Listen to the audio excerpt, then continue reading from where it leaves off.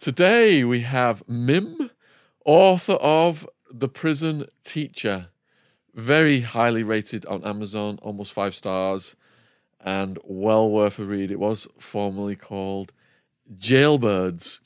So this channel started out as a prison channel with prison stories that I experienced and then interviewing people who'd been in prison. Then we moved over to interviewing ex-cops, ex-guards, victims of crime, but we've never interviewed a prison teacher.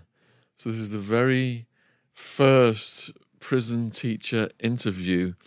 So thanks for coming on, Mim. Well, thanks for having me. I'm pleased to be your first prison teacher. You sent me a list of stories this morning that you said were like anecdotes.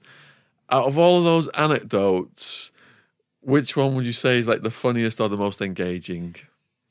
I love the one about huskies, not buskies, which I will have to explain. Shall I just crack in and go for it? Go for it. So there's an IBS medication called Buscopan.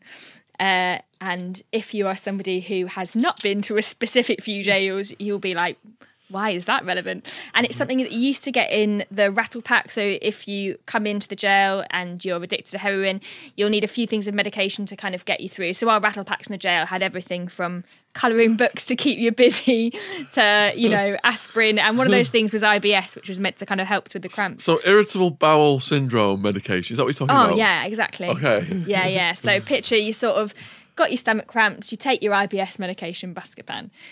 And there was this time in the jail where the healthcare department was saying, God, it's so funny. A lot of people getting IBS these days. There's absolute IBS running through this jail.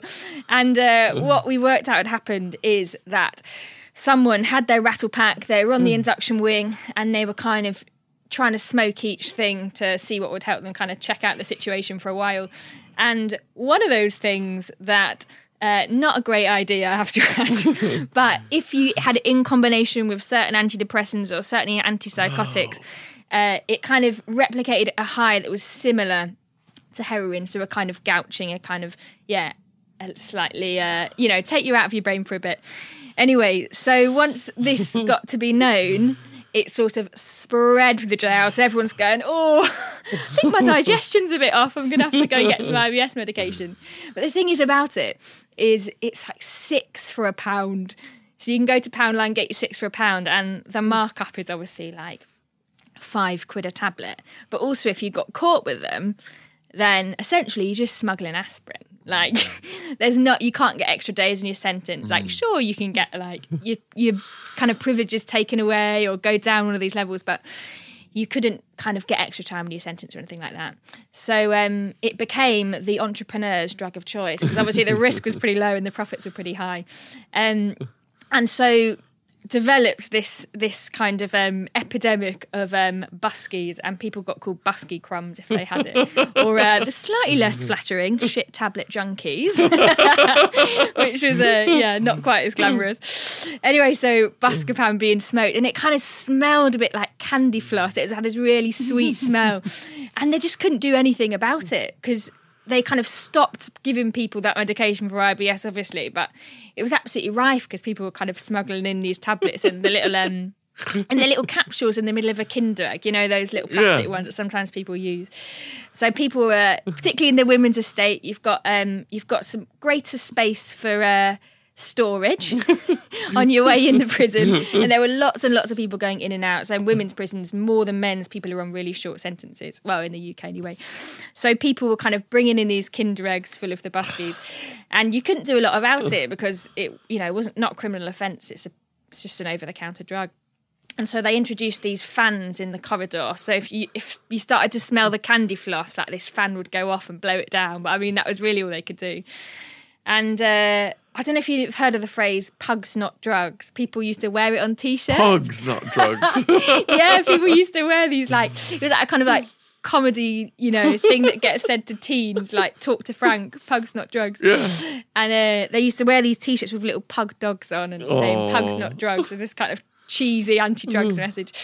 And we ran this little entrepreneurship course in the prison. So we ran loads of different projects, everything from the prison choir to the pantomime. And one of the courses we ran was starting little businesses. And the business was about people making these greetings cards and, you know, so people could send them out to the family and selling them on the wings. And they had for years made these sort of like pugs, not drugs, on with little dogs on the front.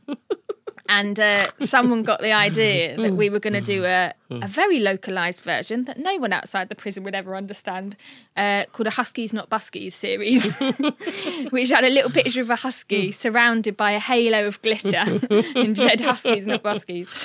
And because Buscopan was like such a big problem in the jail at that time, similar to kind of Spice in some of the male estates I was in, they were extremely popular. So these cards, as soon as they got put on the catalogue, we had like orders streaming in. We were like ramping up production. And I got a call when they came out and was called into the office, not the first time, not the last, and told that I was contributing to the cult status of the drug. And they asked us to destroy all of the copies of the Huskies Not Buskies glitter card that had been produced because we were contributing to the problem. And so we had to go back to the classroom. And the women had spent ages. They thought these cards were like brilliant. They spent ages making them, and I had to go back and say, guys, they're all contraband. We've got to destroy the lot. And cut them up. I mean, of course we didn't. They went home in lots of people's pockets and I think unofficially fetched much, much higher prices than they would have done. Wow. So that's a funny story then from your many stories. What is like a memorable dark story then? God, you know, there was so many of them. I think the hardest day in the prison was that I can remember was when there was a woman that was in our classroom and she was pregnant and she was for a really long time working with social services, like getting drug rehabilitation courses, trying to get to a stage where she would be able to go to a mother and baby unit. And they kept on saying, oh, you know, do this one more course, you'll get to the mother and baby unit. You know, if you work hard on this, you work hard on this. So she was like, you know, coming along to the sessions, working really hard on those. And one of the things that I just think is so cruel and really dehumanising about the prison system is that information's withheld from people. So the biggest one is when people are being released and in the even days before they're released, they'll have no idea if they've got accommodation or not. And have no, you know, they'll be sending these apps, these kind of information applications out into really just like the atmosphere, not being able to find out and not knowing who to ask. And it was the same with her. They weren't giving her the information. And I remember she went out to hospital to have the baby. And at this point we thought, oh, she might be able to keep the baby and go to a mother and baby unit. And she came back a few days without the baby. And it had been taken off her at the hospital. And she committed suicide that night. Oh, dear. Yeah, and I just this day where we'd been talking a few days before about what the baby name was going to be and, you know, what I should do when she got out. And I remember just coming into this bit of A4 taped on the door just saying, this person died overnight. And just like, yeah, how horrific that was. Yeah. Was that like an overdose on pills or something? No, she hung herself. Oh, dear. Yeah. To be working with people and 1 minute there, 1 minute they're gone, that must be absolutely like... It must have given you PTSD by the end of it, did it, if there was a lot of this? No. Do you know, I had counselling while I was there. I'm a big fan of counselling. I think we could all do with a bit. But, I guess teaching in that atmosphere is nothing close to being in it day and night. And, you know, you can kind of come away and be out of that as well. All right, let's do a bit of your background then to see what led to you choosing this occupation. Like, what were you interested in school? Did you think, I know I'm going to be a prison worker? Do you know, it does seem, I don't know anyone else. You did? I thought I was going to be a Blue Peter presenter. I thought I was going to be Katie Hill. No. Do you know, it is a real kind of, I know no one else who's gone to work in the prison service. I'd when I went on, it was my first job. I'd freshly graduated from Durham University. I was doing politics and philosophy. And basically we were living in this really alternative way. We're living in you almost call it a commune, but kind of like intentional community house. One of the things we did in that house, there was like all sorts, community meals, and we were quite hippies as well. We used to go and bin rained at the supermarkets and get all the food that would otherwise be wasted and like feed it to people. And one of the things we did is that we shared rooms with our housemates, and then we had space open for people who needed emergency accommodation. And before then, I'd never ever come across people who'd been involved in the criminal justice system, been caught up in it. And that was the first time where people were staying at our house and were telling me experiences of what happened in prison. And I remember some people coming who were really, really vulnerable. These, a woman who had really poor mental health and thinking, and had come from a care background, had a really rough time, and thinking, it's prison where we're going to put this person. This seems mad, for like shoplifting and things like that. Like all these survival crime, just thinking, I can't believe that is genuinely where we're putting people as the best solution. Like, there must be, it's inefficient. And not just for her, but as a system, like that's not going to help us get out of those cycles, is it? And that just led me in to getting to know many more people who'd been through that system. And I was at a church where people had come from a prison background or had been in and out, and it just got really to be on my radar, and I kind of went in from that angle. So these people then, I assume, who you helped to house had addiction issues? Some of them, yeah. And what was your attitude towards drugs and addiction at that point of your life? Oh, that's a good question. I think I've learnt so much more now. I mean, I was really, really green. I used to get called a bit of a save the world Sophie, sort of like a green-eyed hippie, like, oh, we're going to, do all these good things. And, I was probably really unrealistic as well. So, I mean, looking back, probably not all of the things we did were 100% safe and wholesome. I think, there's a good reason I wasn't telling my granny what was happening. No. So I hadn't come across addiction really much at all. So I had a kind of real lack of understanding of it, and particularly how it linked to trauma. I guess I just thought, all right, mate, why don't you just stop? Why just not do it? But I've learned a lot in the kind of 8 years since then. I can imagine. So you said you did politics and philosophy? Yeah. Did you enjoy that? Don't think I've ever used it. You've never used it? I can't think of a single time where I've used a bit from that degree. What motivated you to do that degree then? Do you know, I think it was just the next kind of thing on the path, on the conveyor belt. You just had to pick a subject you were right at A-level, and it was the next kind of step on that path. There wasn't any philosophers who really interested you or anything? Oh, I'd love to give you that answer. It's so much more of a clever answer, but probably no. I was really engaged in politics, actually, and kind of system change. And I tell you what, that was really helpful when I was in the prison system, because I think sometimes when you are in a system, things are how they are, and it's kind of like, this is how it works. And I think that study taught me to be like, what? Should it work like this? This seems like totally rubbish as a system, like really badly designed. So I guess it helped me to kind of stay critical and ask those questions. Yeah. All right. So you finished uni, and you said you were, what uni was it, sorry? Durham. I think my sister went to that one. Oh. Did you stay there or did you move? I've stayed there. So I'm still based in Chesterley Street now, which is near Newcastle.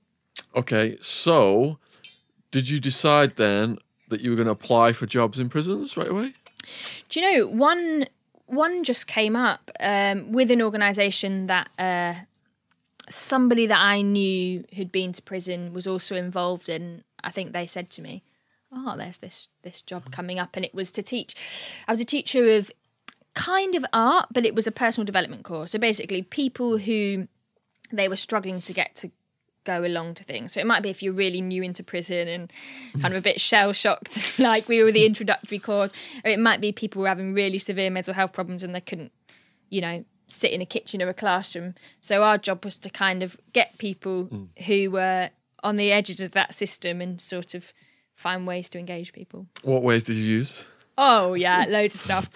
My absolute favourite thing the whole time we were there was we started a prison choir, which did what I can only describe as the most perfect 3-part harmonies on TLC's No Scrubs that I've ever heard in my life, before or since.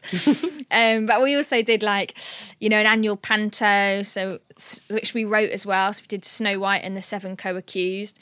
And we had the most fantastic dwarves. They were, again, it sort of links into so much of this prison language, but our dwarves were Busky, the Busky Crumb.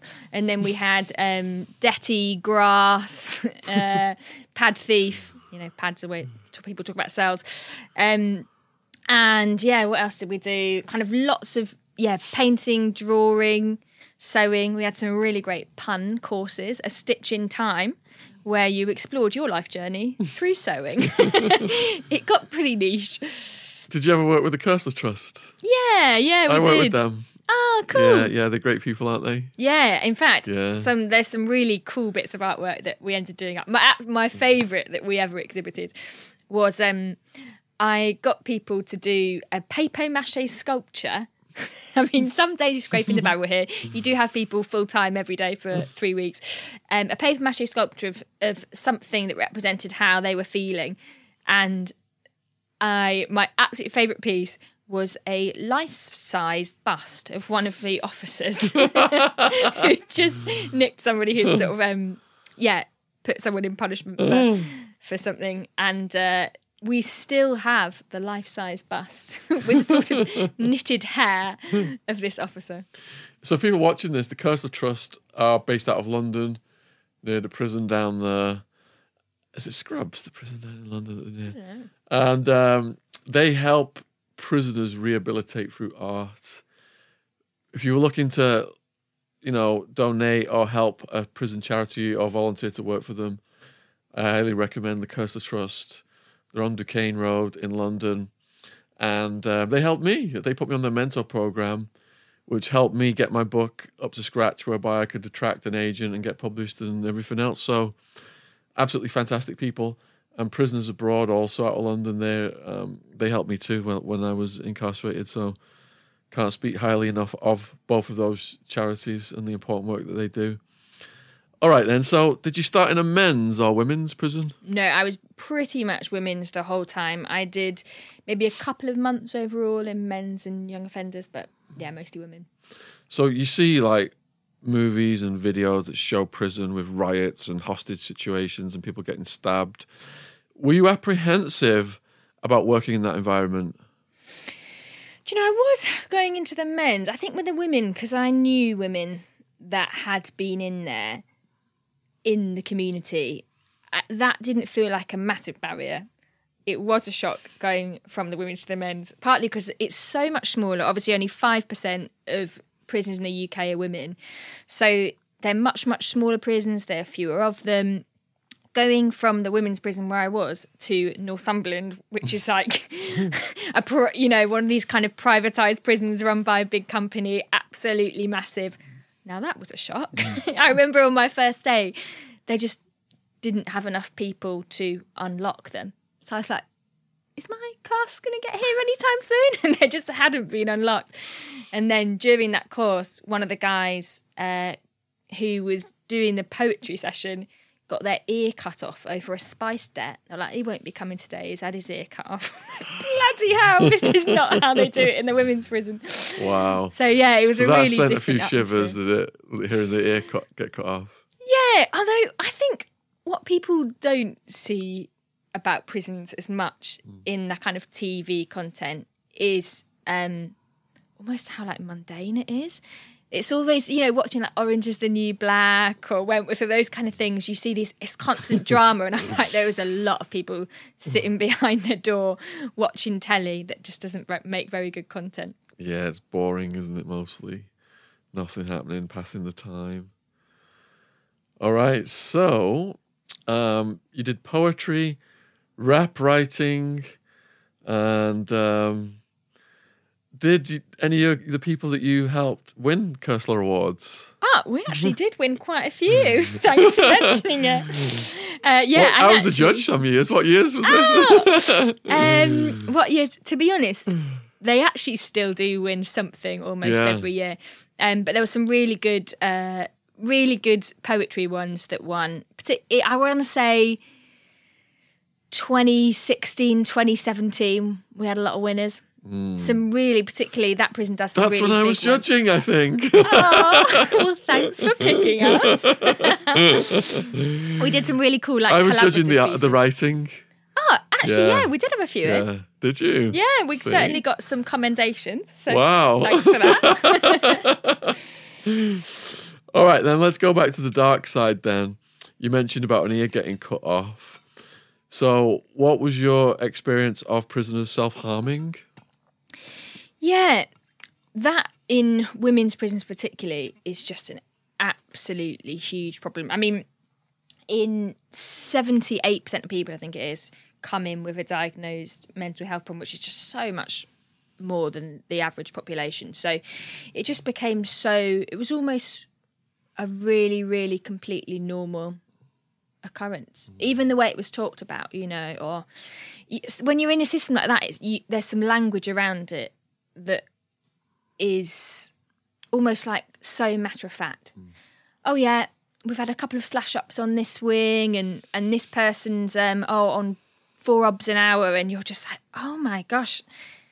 But when it's your everyday, if you do have this like almost business-like language around it, it's kind of a really weird bubble to be in. I mean, to work in, but even more so to live in. Did you get desensitized then? Like the language is part of the desensitization, isn't it?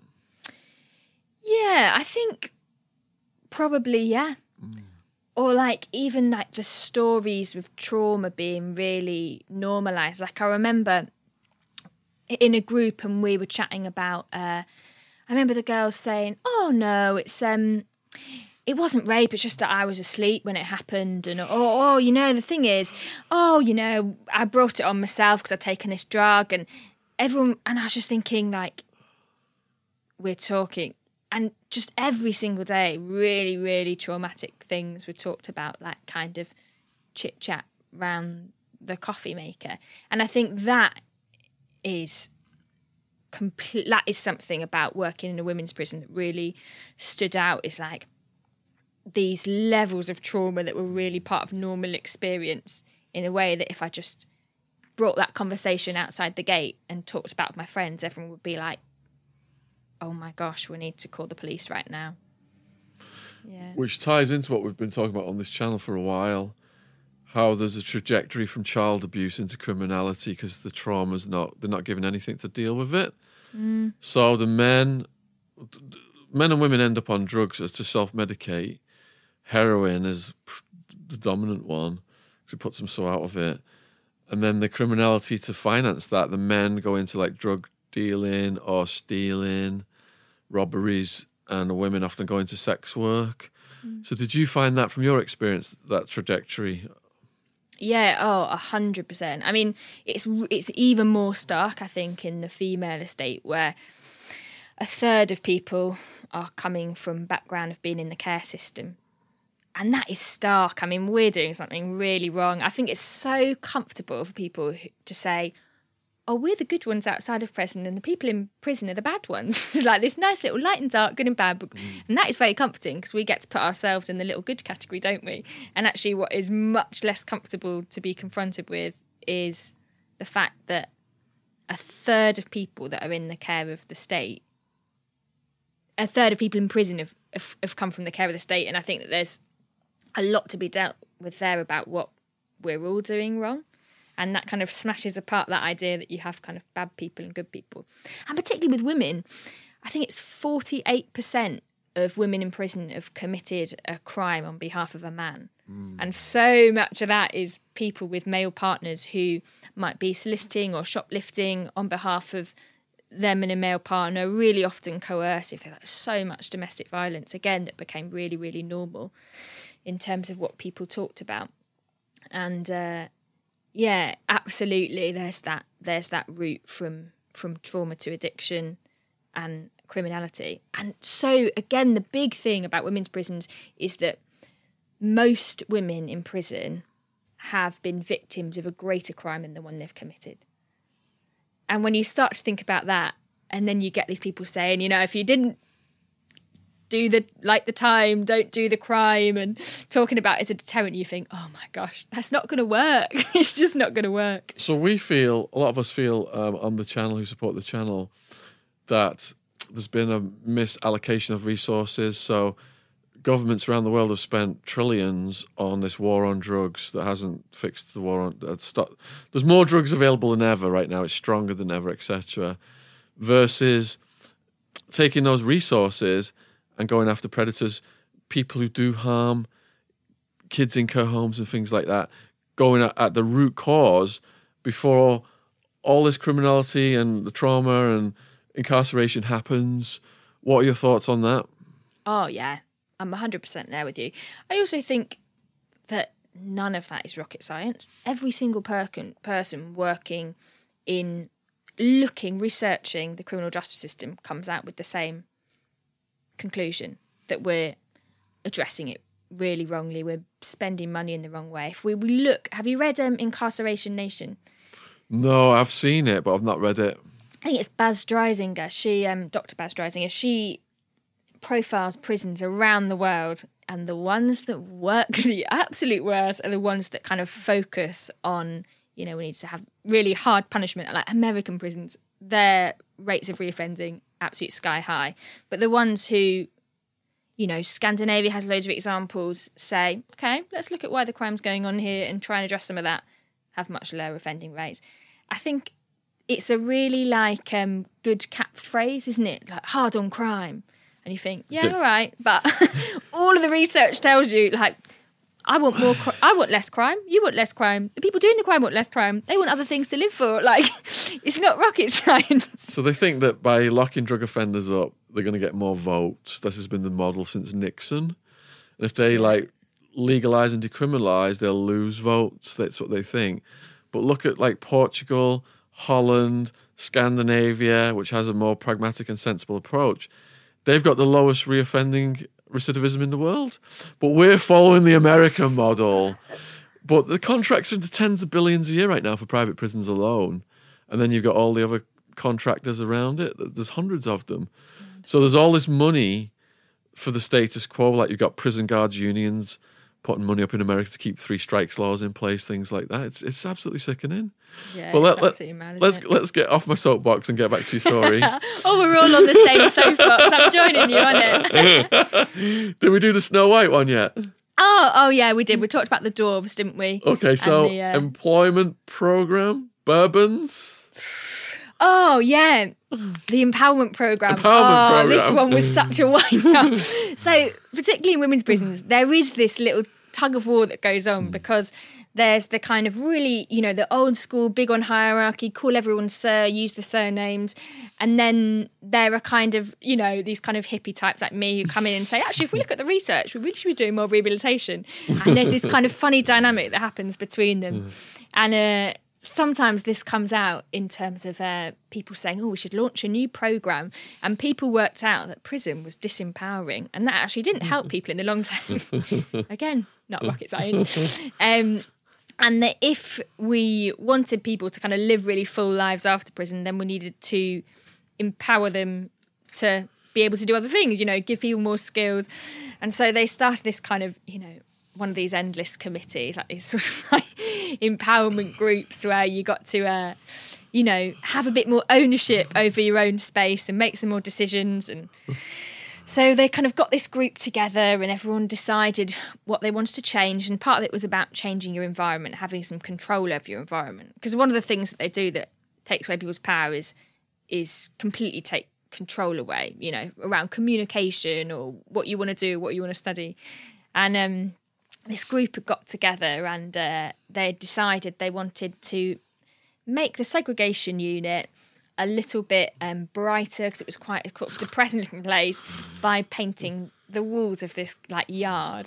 Anyway, so this kind of design was happened upon. We went round the wings and chatted to lots of different people about what they wanted to do, and we decided we're doing Under the Sea mural in the SEG, which you love or don't love, but that was what was decided as part of the empowering people to control their own environments. It's fine. Anyway, and there was an amazing mural. This my absolute favourite part. So we did an under the sea. It was a sea, and then people drew different things on it, like painted them on. And there was this sort of crab that floated in the middle of the sea like this. It's just such a great crab.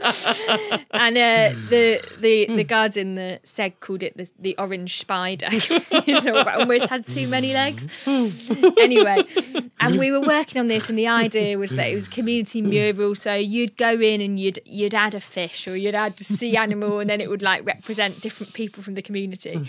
So anyway, we worked on this for absolute weeks, as part of this empowerment initiative to decide something about your own space. And I suddenly got a call one day from, have you run the painting thing, don't you? And I was like, yeah, we've got some painters. And they're like, great, we're just looking for some people to paint the SEG. I was like, yeah, no, we're already painting the SEG. That's us. We're painting the SEG. And they were like, no, we're painting over the SEG? I was like, no, we're not painting over the SEG. We've just done it. We've literally just put that on, so we're not painting over it. They're like, yeah, I think that's the message. I was like, you must have got it wrong. We're painting it now. Anyway, it turns out the governor had gone in and said, why's the fish on the walls? And basically cancelled the empowerment initiative. And having spent, I'm not kidding, weeks and weeks and weeks getting permission to do this thing, within a week, he had guys in and painted over the whole lot. And it just struck me as the most, just the picture, the summary of this kind of tug of war between the different approaches in prisons, because we'd spent weeks and weeks going on this empowerment initiative, and he was asking the same women to paint over it. I was like, well, you can, I don't have a choice about you doing that. I'm a teacher, but you're definitely not using my group to do it. But yeah, it was gone within a couple of weeks. So it was, I mean, anyone who has worked in that kind of job and navigated the different opinions and priorities that are in that space will know how frustrating it is. I do a kind of similar job in the community now, and it's just so easy. Mm-hmm. I remember, it's funny, when the new governor came, we had an amazing new governor who replaced Governor Paintover. And I remember hearing about it before she came, I don't know about this governor. People say she's like for the women. And what they meant there is like not for the staff. And she was either for the staff or for the women. I've heard she's for the women. I'm thinking, yeah, I hope she bloody is. She's a governor of a prison. Like, we're meant to be rehabilitating people, but yeah, it's a mad space. What about the bourbons? Oh, the bourbons, yeah. A bourbon biscuit, if you're someone who listens from the States, is like a, I reckon, it's the closest comparison in Oreo? Yeah. Maybe. Yeah. So this, again, is a really, like, one of those stories about being in that space. Like, wow, this is crazy. So on a Friday, if our sessions had gone well and people had like worked really hard on them, we used to bring in like a packet of a bourbon biscuits and just like give everyone a bourbon biscuit. But there'd been a rule that went round. Google it. Yeah, a bourbon biscuit. There'd been a rule that went round where people were not allowed a drink and a biscuit mid-morning in the session because we were replicating a normal workplace. I'm like, I've never been in a workplace where you're not allowed a bourbon biscuit mid-morning. I'm sorry. We're definitely not replicating a workplace. Anyway, so we brought in these biscuits, and apparently one of the officers, one of the guards, had seen it through a window. And one of the girls had said, oh yeah, I'm going to bring some as well because the teacher brought them last week, sort of dobbing us in it without realising. And we got 4 officers march into the room and be like, who's been providing the biscuits? And we're like, don't know. It's like shuffling papers over the biscuits, coming up. And my favourite thing about that story is we sort of, were slapped on the wrist for it. But my favourite thing about the story is, for the next few weeks, whenever me and this other teacher walked down the corridor, someone would go, oi, oi, the bourbon bandits. Which is so funny because, I mean, we were like such law-abiding, we're like the absolute last ones who would smuggle a phone or get some pills in, but we were, labelled the sort of risk for our bourbon biscuits. So yesterday I interviewed a prison guard who got asked to bring a phone in. Oh, yeah. And he said yes, and then it led to phones and drugs, and then he gets arrested and ends up in prison. Oh, my gosh. Did the prisoners ever try and pressure you to bring anything in? No, never. And I think that's partly because we were with the chaplaincy as well. So I did a session with the chaplaincy each week. And I think they just thought we were the kind of squeaky clean ones. So they could tap us for a biscuit, but definitely not some crack. Good. So next one was craft material stolen. Yeah. I love telling stories about this because one of the things that I think when we kind of tell stories about prison is we either focus on people being the kind of vulnerable or the villain. And that's a kind of overused word about prison, isn't it? Like, people are really vulnerable. And actually it's like, well, I don't know if we could paint everyone in that or this kind of victim. But then also there's a lot of like villainy there as well. And actually most people are just put in a set of circumstances and make a few decisions. It's not quite as black and white as this victim or villain thing. And so I loved when we were in there just seeing people's kind of resourcefulness and how entrepreneurial they are. I mean, you must know. So much wasted talent in prison. Yeah. Oh my gosh, so much. And friends who've left now have started these like amazing businesses and projects, and you think, you're a good entrepreneur. That's partly why you got into that. And so there were just so many times where, our eyeliner, our sort of colouring pencils would go missing and be like sold on for eyeliner, or the J cloths. They had a kind of fashion for them being these curtain tie backs. So our cleaning cupboard had these like J cloths gone. You go into people's room, they'd be like made into these bows tying the curtains back, or kind of fabric nicked, or paper sold on or whatever. And sometimes during the pat down when people left the classroom, you'd see a full, like an A4 bulge in the front. I'm like, you could have tried with a couple of bits of card, not the whole pack of 100. Like, we're going to find that one. Or, people did a lot with the pads and tampons, shredding them up, making little snow skates. During the Christmas season, I tell you what, Tampax was sponsoring the artistic displays on those wings. It was like shredded up snow, dangling from every window and falling from the ceiling. I went court once, and one of my female co-defendants, Wild Woman, had her hair every colour of the rainbow. I was like, how did you do that? And I think she did some of it out of Kool-Aid. Yeah. Impressive. Yeah, it was really impressive. That's another level. I don't think the judge was impressed, though. She ended up getting kicked out of the courtroom with her boyfriend for horseplay. All right, so the next one then, homeless on release. Yeah, so this is something that I ended up getting quite over-involved with when I was in the prison, because you work with people for a really long time, really intensive periods, and whether that's somebody going through recovery or spending some time kind of thinking about, where they were before and where they want to be afterwards. And, of course, all of that kind of means nothing if you don't have a roof over your head when you get out. And such a huge number of people. I mean, actually, weirdly, over COVID, it's been a bit different because people have been given houses so that they're not catching and passing on COVID. So it's done something good. Where people were kind of released to no address. And I think it's about 40%, 39% of women are released to no address. I don't know what the stat is for men. And so there were a couple of times that I've written about, but where I'd come across people in town in doorways, and there'd be someone who I'd be teaching the other day, and there was a couple of times where I'd just think, you've worked so hard getting to a new place, and to be like sent back into that. Well, of course you don't have a choice. Like, if you're back in a doorway, like, there's absolutely no tools at your disposal to find a new kind of life. Like, why are we surprised that reoffending rates happen?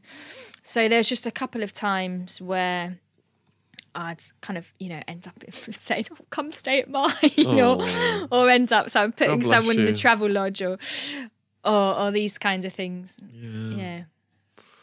It's almost like by design. In America, they give them $50 on the gate and say, have a nice day. And the 90% where I was housed were injecting drugs.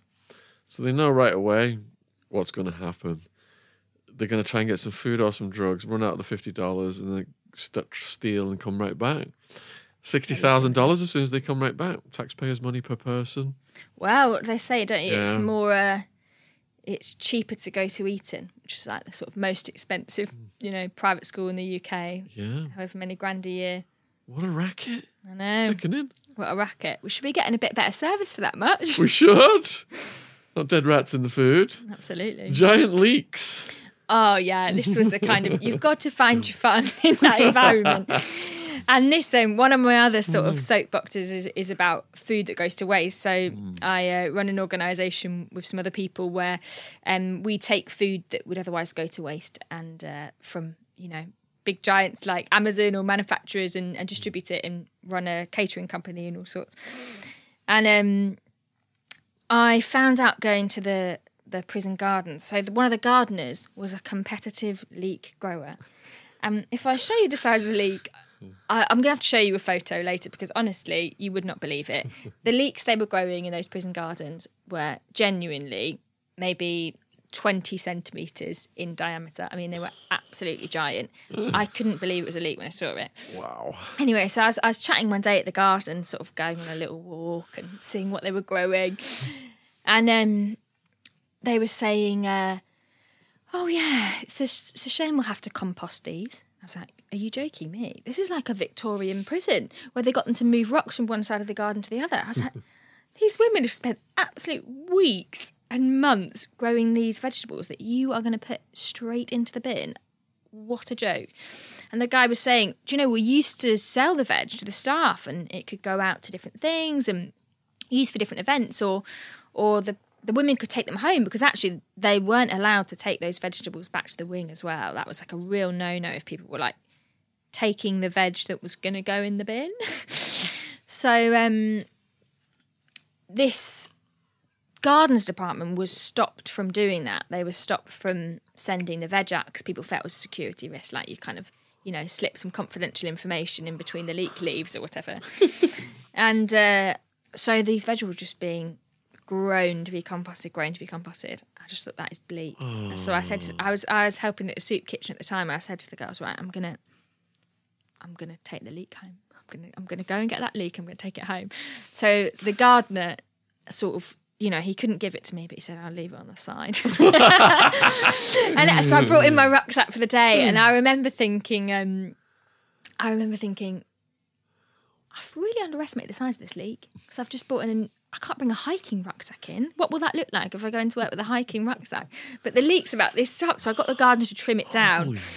Anyway, and I shut the zip over it, but quite a lot of the sort of leaves got stuck in the zip. And once you've broken it, the onion smell is in the air. I'm there with this like rucksack full of it, and then I've got a couple of carrier bags, and the carrier bags are full of like onions the size of my head, and I'm like desperate to save these leeks.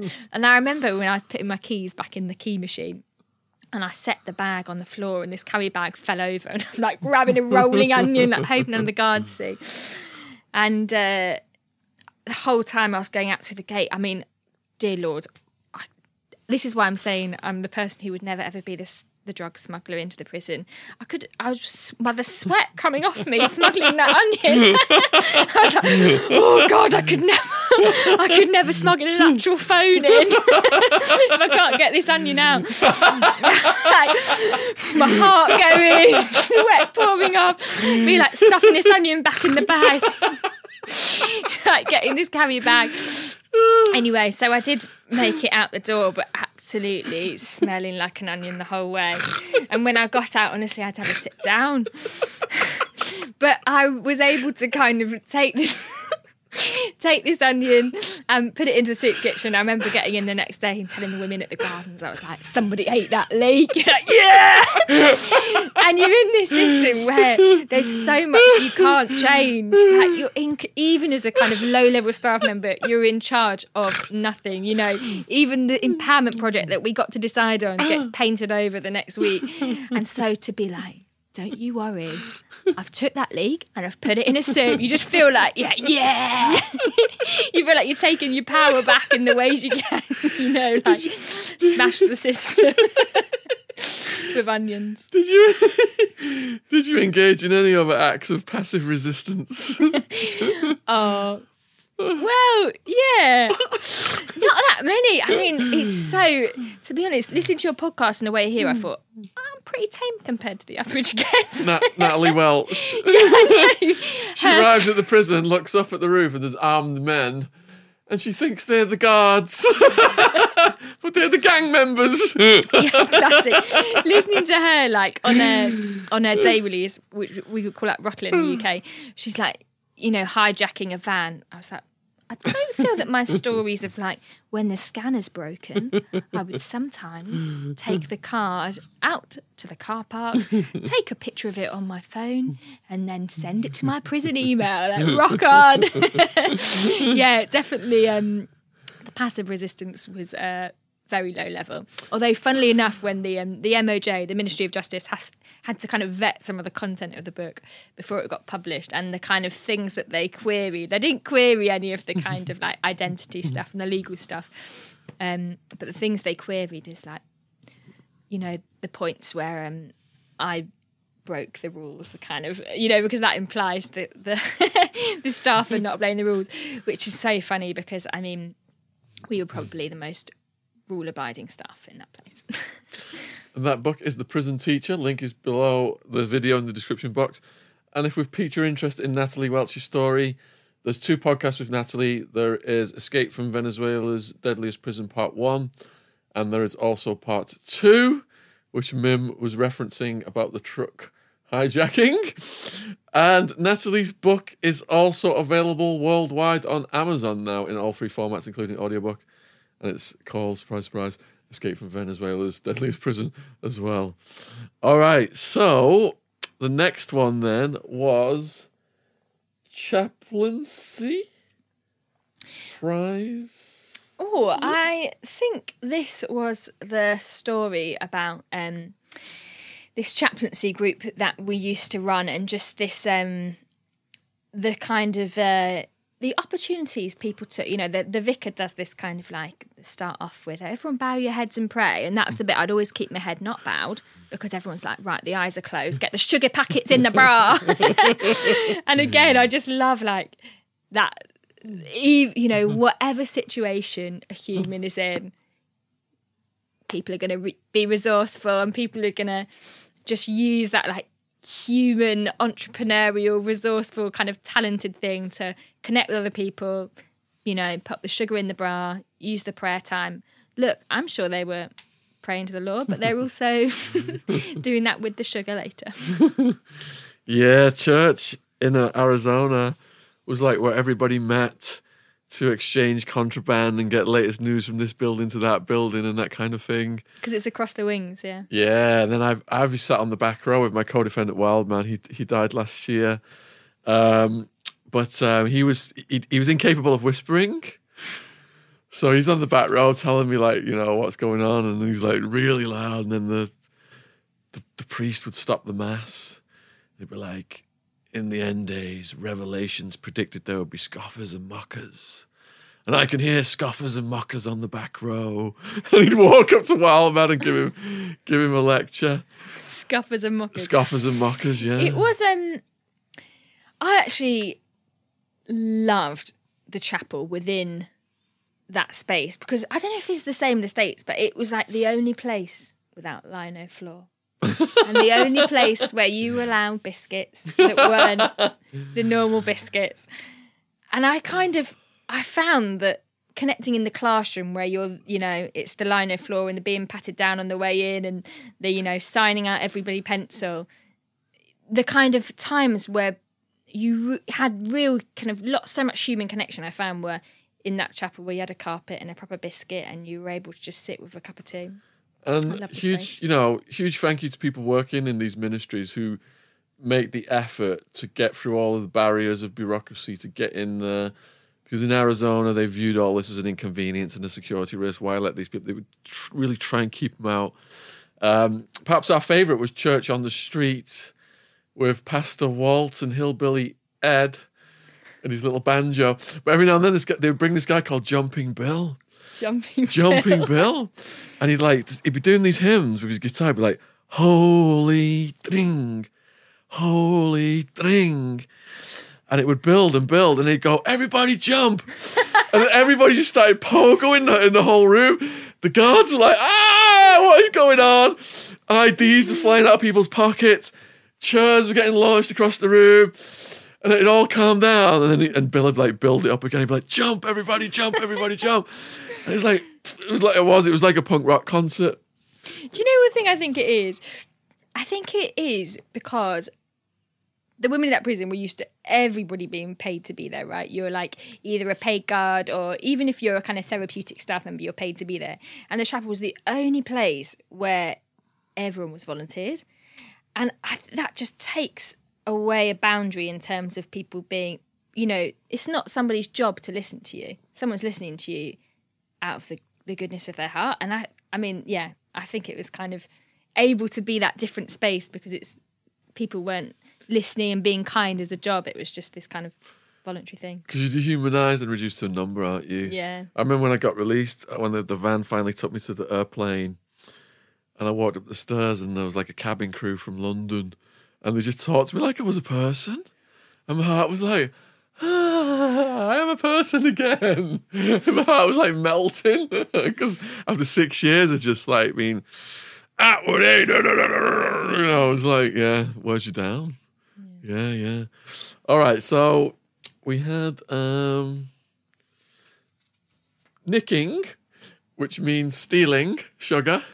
Oh, yeah, that was the one in the chapter. I was talking about heads down, getting your prayer on, getting the sachets away. And then prize. What we're in here? Prize something? Don't know. Okay. Not sure, I'm afraid. All right, let me go back to the main list then. So, all right, so how long were you working with the women before you started going over to the men's? Probably. So it was secondment, so like 2 weeks, a month at a time.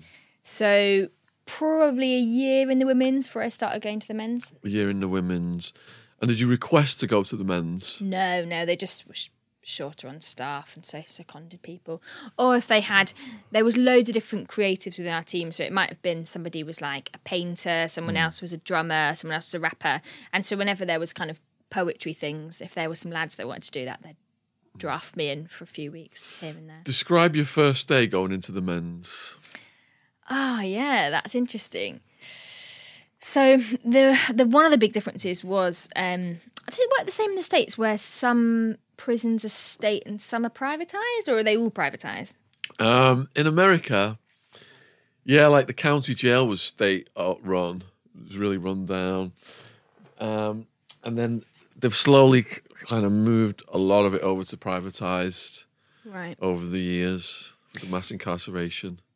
So I would say, I don't know if this is universal, but my experience of those prisons is that the ones that were kind of state-run were much better than the ones that were privately run. I guess it was kind of like a money-saving exercise. 2 guards watching 200 prisoners to keep the costs down, to maximise the profits. Exactly that, yeah. So do you know the biggest shock in the men's prison was almost how badly it was run? I mean, like, there was... I'm trying to work out if I'm allowed to tell this story because it might identify a prison. There was a documentary on a TV channel where a journalist, had trained to be a prison guard and worn a camera and filmed like 2 weeks in the place. In the UK? Yeah. Wow. And I remember going into the security department of that prison and saying, "Oh, gosh, you must have had a busy week." What with the documentary? And the woman was like, "The what?" Like, all right. So it was really like, I mean, yeah, kind of sat there thinking, that's a pretty big breach of security. I'm really surprised that isn't common knowledge in your security department. And I think more than it being kind of so different because it was a men's prison, it felt really different because it was almost going from your little bistro to McDonald's. Because we were, in in the female estate, of course, there are these massive systemic problems, but actually, it's much smaller. There are much fewer people spending the whole day in the cell. I mean, we talk about unemployment. It's obviously very different in the States because they're employed by kind of companies, but by employment I mean like education or working in the kitchens or any of the kind of jobs around the prison. Most of the women were going out doing something in the day. Flip it over to the men's prison, most of the men were not. And that is a massive change because in the women's system, most people had something to do in the day that was purposeful. And actually making it so most people didn't have anything to do today, there were so many more drug problems, big spice problem. Even like in the education department, people were smoking spice. And it definitely felt just a much less cared for environment. I mean, prisons are much bigger in the States, aren't they? So were they kind of similar to the McDonald's method? So in America now, it's like to maximize the profits, they warehouse people. So I was in all the different security levels, but for them, like ideally, they got these like massive supersized dorms now. Oh wow! No, we have nothing like that. Yeah. So America's all punishment. Like the education you're saying that you offered didn't exist. Nothing at all. There was some little things here and there. In the county jail, which was my first 26 months, there was hardly anything other than the religious services, and it was the first 10 at the door to line up could go to that. There was like a jostling and violence over that. Otherwise, you're stuck in a day room with a tiny little beat-up old TV bolted to the wall. They've got these octagonal silver tables bolted to the floor. They've got a telephone with a little cord so you can't hang yourself that people are arguing over who's going to go on it next. And then there's all the prisoners are sat according to their race. So it's all racially divided. So Arizona, it's whites, blacks, Mexicans, Mexican-Americans. So you can imagine like each gang has got certain hours of the TV control, but then it goes to the Mexicans who are watching something else in Spanish and there's fights over the TV and all this stuff. And it's just raw drug and gang-infested mayhem. The whole day revolves around getting the heroin in. You got guards smuggling the drugs in. Approximately 90% shooting up. 2/3 had hepatitis C in some of the areas I was at from sharing dirty needles. And in the beginning, I was like, how does society round up mostly drug addict criminals and put them where there's more drugs than anywhere? This is crazy. Well, then I realised the status quo is maintained because there's so much money being made off warehousing human beings, turning them into commodities. So America seems to take many things to extremes. Yeah, that is extreme. 1 in 100 adults is in prison right now in America. And if you look at, are these serial killers, pedophiles, murderers, rapists? No, they went after the lowest hanging fruit. At the peak of the war on drugs, the highest arrest category was weed possession. Almost a million. Wow. Almost a million in arrests. In prison for weed possession? Yeah. I went to the Hemp Museum, because I've written a war on drugs series of books. I went to the Hemp Museum in Holland. On a wall in the Hemp Museum, they've got the names and pictures of people in America who under 3 strikes laws are doing life sentences to this day for weed possession. Weed possession, not even dealing. Dealers are harder to catch. How do you fill the prisons? Oh my days. Go after the lowest hanging fruit, the young people with drugs, the mentally ill. More than half of my friends in prison were soldiers. Wow. Come back from wars, PTSD, didn't get the tools to deal with it, got on street drugs, ended up in prison. So that opened my eyes to what the prison population really was. Because the media is like, prisoners are serial killers, murderers, rapists on one side. And on the other side, they're like, yeah, it's easy. They got PlayStations, gourmet food. Yeah. So it keeps the public hating on the prison population. And my writing came about because I asked the guard, I said, look, how'd you guys get away with all this? Dead rats in the food, cockroaches all over us at night times. And the guard said, the world has no idea what's going on in here and the public doesn't give a shit about prisoners. So that's why I started to write things down. Yeah, 100%. And we were saying before we started filming, actually so much of why I wrote Jailbirds and why I mentor female writers in prison and why I talk about prisons is because I think if people realise how badly, even let's take it purely financially, which is not really my angle, but people's money is being used really, really badly. Yeah. It's not leading to less crime. It's really inhumane. If people knew what was going on, if people heard the stories, there's this kind of slightly cheesy phrase that your enemy is someone whose story you've never heard. And actually, I feel like the prison campaigners I know are all people who have been in prison, met people who've been in prison or worked in the system. What does that tell you? As soon as you know what's going on, it's complete given that we need to just scrap it and start again, redesign the thing in a common sense way. But if what you're kind of taking in about the prison system is, what you read in the Daily Mail on a weekend, like, of course you're not going to think, throw away the key. Of course you're going to think, Bring back the death penalty. Exactly. I mean, it's such, it's just rubbish, isn't it? So I'm a member of LEAP. Have you heard of LEAP? Mm-mm. So it used to be called Law Enforcement Against Prohibition, as in drug prohibition. I think it's called Law Enforcement Action Partnership now. But they say that they want the drug laws reversed. They say, look, the purpose of prisons and the police was to take person A out of society that's harming person B. So if you go back millennia, that's how crime has been defined: murder, robbery, rape, etc. Person A harms person B. But then to fill the prisons, the private prisons, the mass incarceration program, they went after low-level drug users. So if you arrest a young person with weed, who's that person harming? So they say the whole purpose of prisons has been subverted by the war on drugs, this for-profit thing. If we scrap all that, go back to prisons and the police, taking person A out of society that harms person B, the prisons would empty, and then you got other campaigners saying drug addiction should be a mental health issue. You shouldn't be throwing all these people in the jail. No, I agree, yeah. Go in, you arrest a kid with weed, they go to prison where I was housed, they come out a heroin user, and they've got neo-Nazi tattoos, and they've got a criminal record. How on earth are they going to get a job? That's a client for life then for the prison system. Yeah. It's really sickening. 100%. Yeah. All right, so you then started to pay mind to writing a book. What planted the seeds for the book?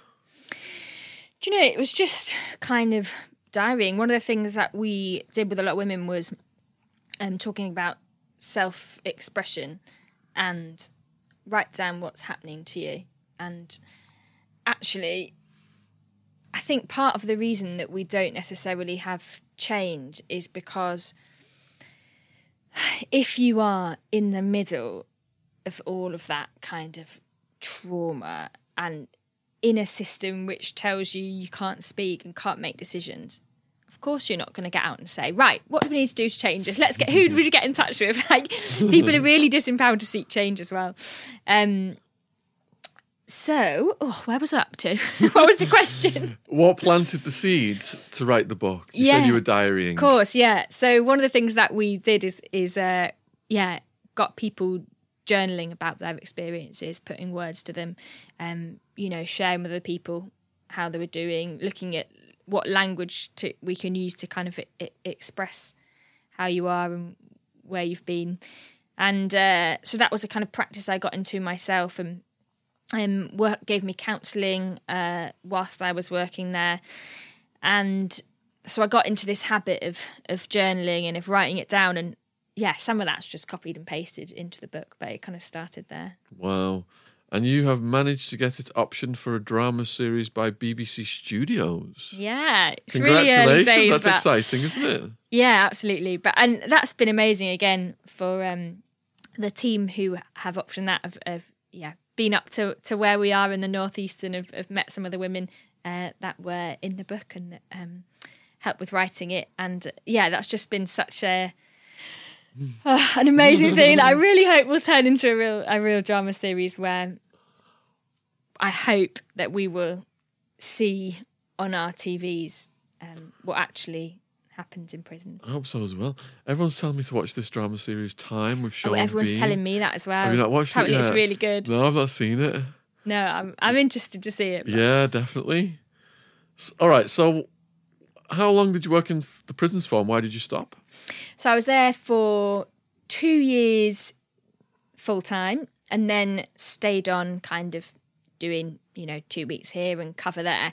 And the reason I moved on is because right up until, I was talking a little bit about the food waste project we ran. Yeah. So alongside that journey of living in that community house, we started a community business which was taking food that would otherwise go to waste and running these kind of pop-up community meals.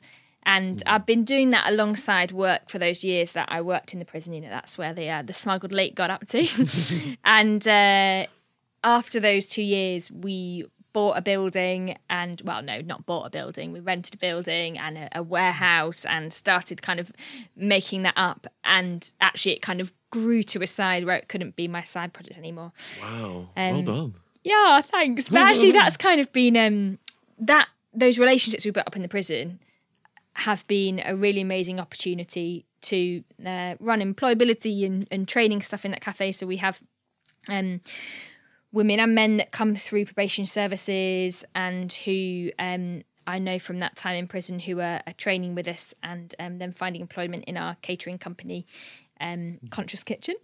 If you have an event in the Northeast, you want catering. And yeah, my experience is always that somebody coming from a background, having been to prison, makes a brilliant employee because they're willing to work really, really hard to kind of prove that they deserve that job. And yeah, to anybody who's kind of sees that on a CV and thinks, oh, we'll put it at the bottom of the pile, definitely don't. And that's a recurring theme with our guests, that they can't get jobs.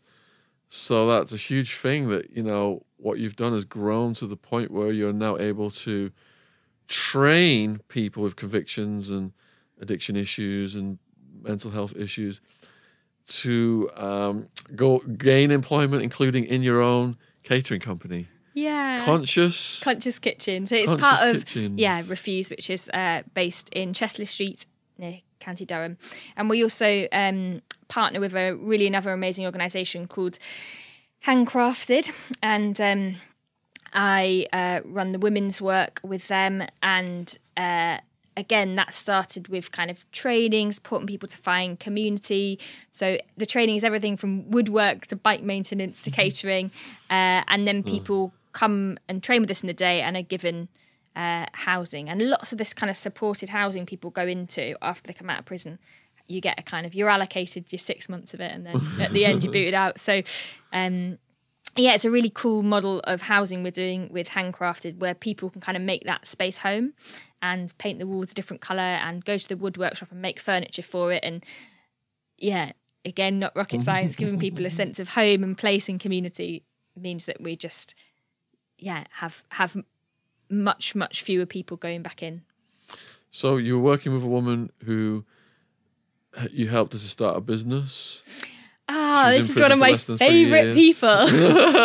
Yeah, again, this is completely irrelevant if you're coming to us from the States. But this is one of the people that I taught in prison, and we do some support for people starting up their businesses. And they've now started up a business which has just grown and grown and grown, and does kind of healthy meal preps that are delivered to your door, so people kind of on fitness plans, and does training.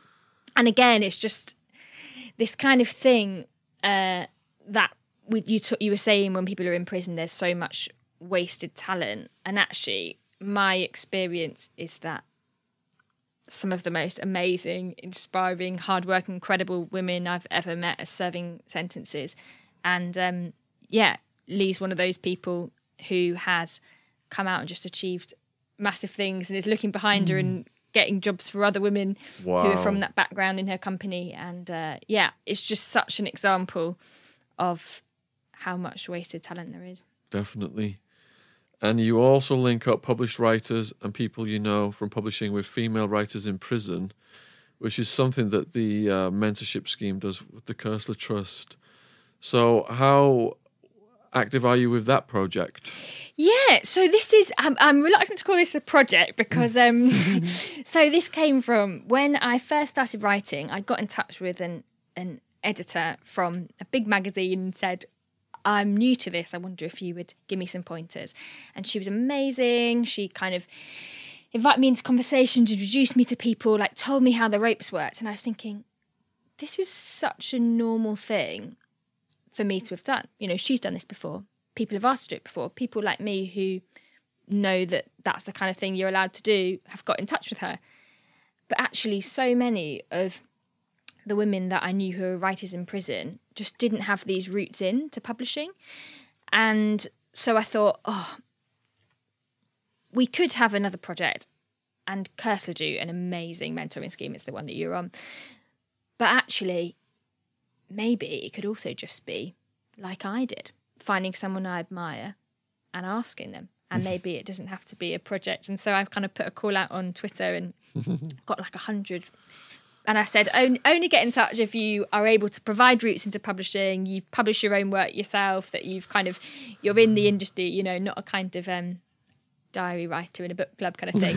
And we had 100 people, including these like, amazing, like editors of big magazines and like people who published books and books, who offered their time. And using kind of some connections for people who are reading my book in book clubs in prisons, or some I wrote for the Inside Times, which is like an in-prison newspaper, asking if people were interested in that, or the Women in Prison magazine.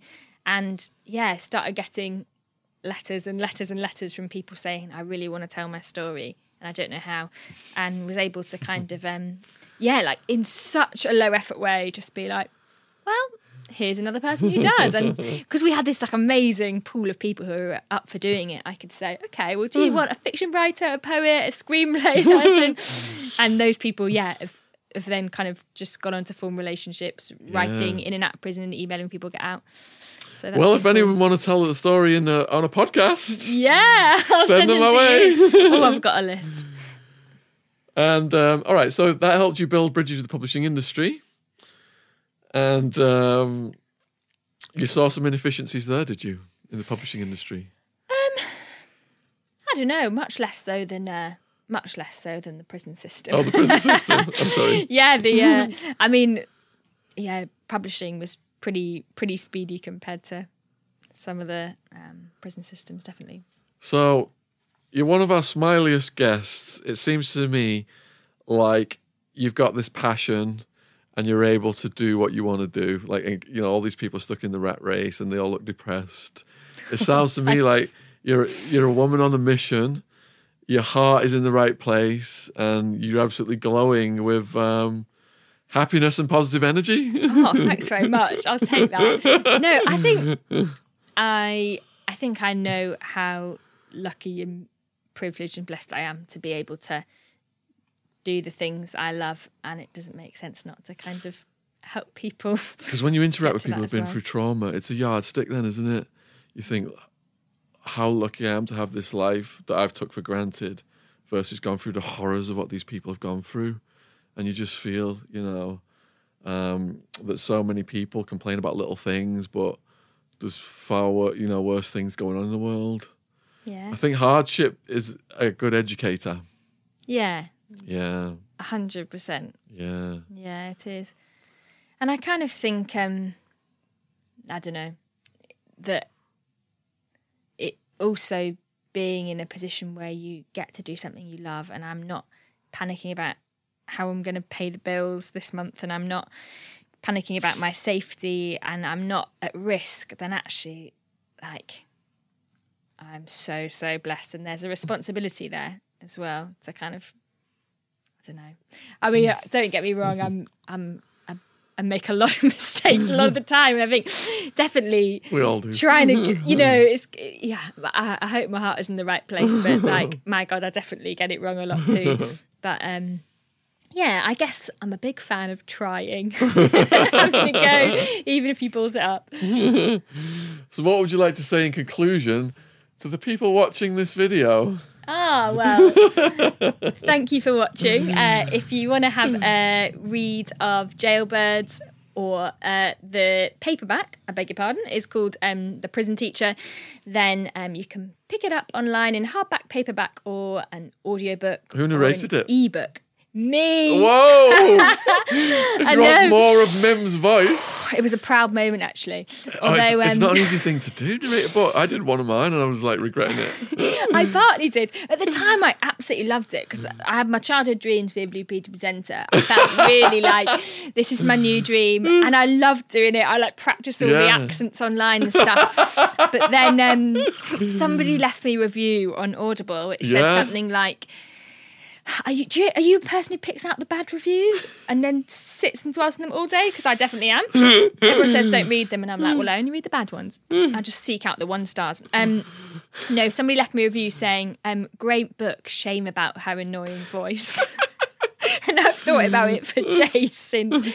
So I might not take it up as a career, but I really enjoyed doing it. I think one of my audiobook reviews started with, this is what happens when an author thinks he can narrate his own book.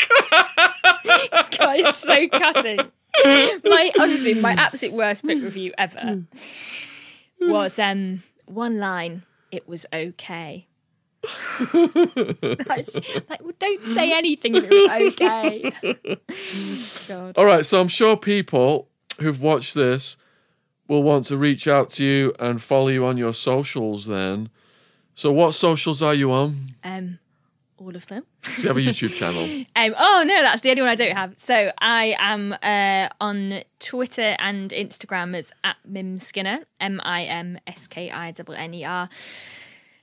What else is there? Twitter and Instagram, really. Oh, and if you're interested in all of those other projects I mentioned, then those handles will be on my Mim Skinner Twitter and Instagram. So all of Mim's links will be in the description box below the video. We'll put a universal link in for her book, so wherever you are in the world, it'll take you to the nearest Amazon. And let us know in the comments what you thought about this. Do not put anything critical about Mim's voice or her audiobook. You will be in trouble. Huge thank you for following and supporting the channel. Huge thank you to the new subscribers. Subscription logo is down there.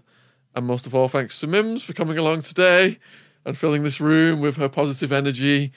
And we usually end with a hug, but because of the social distancing, it's all spreading right now. We're just going to end right here. So thank you very much for coming on. Thank Cheers. you Really so much for appreciate having it. me. You're welcome. What a lovely Cheers. afternoon. Yes, thanks.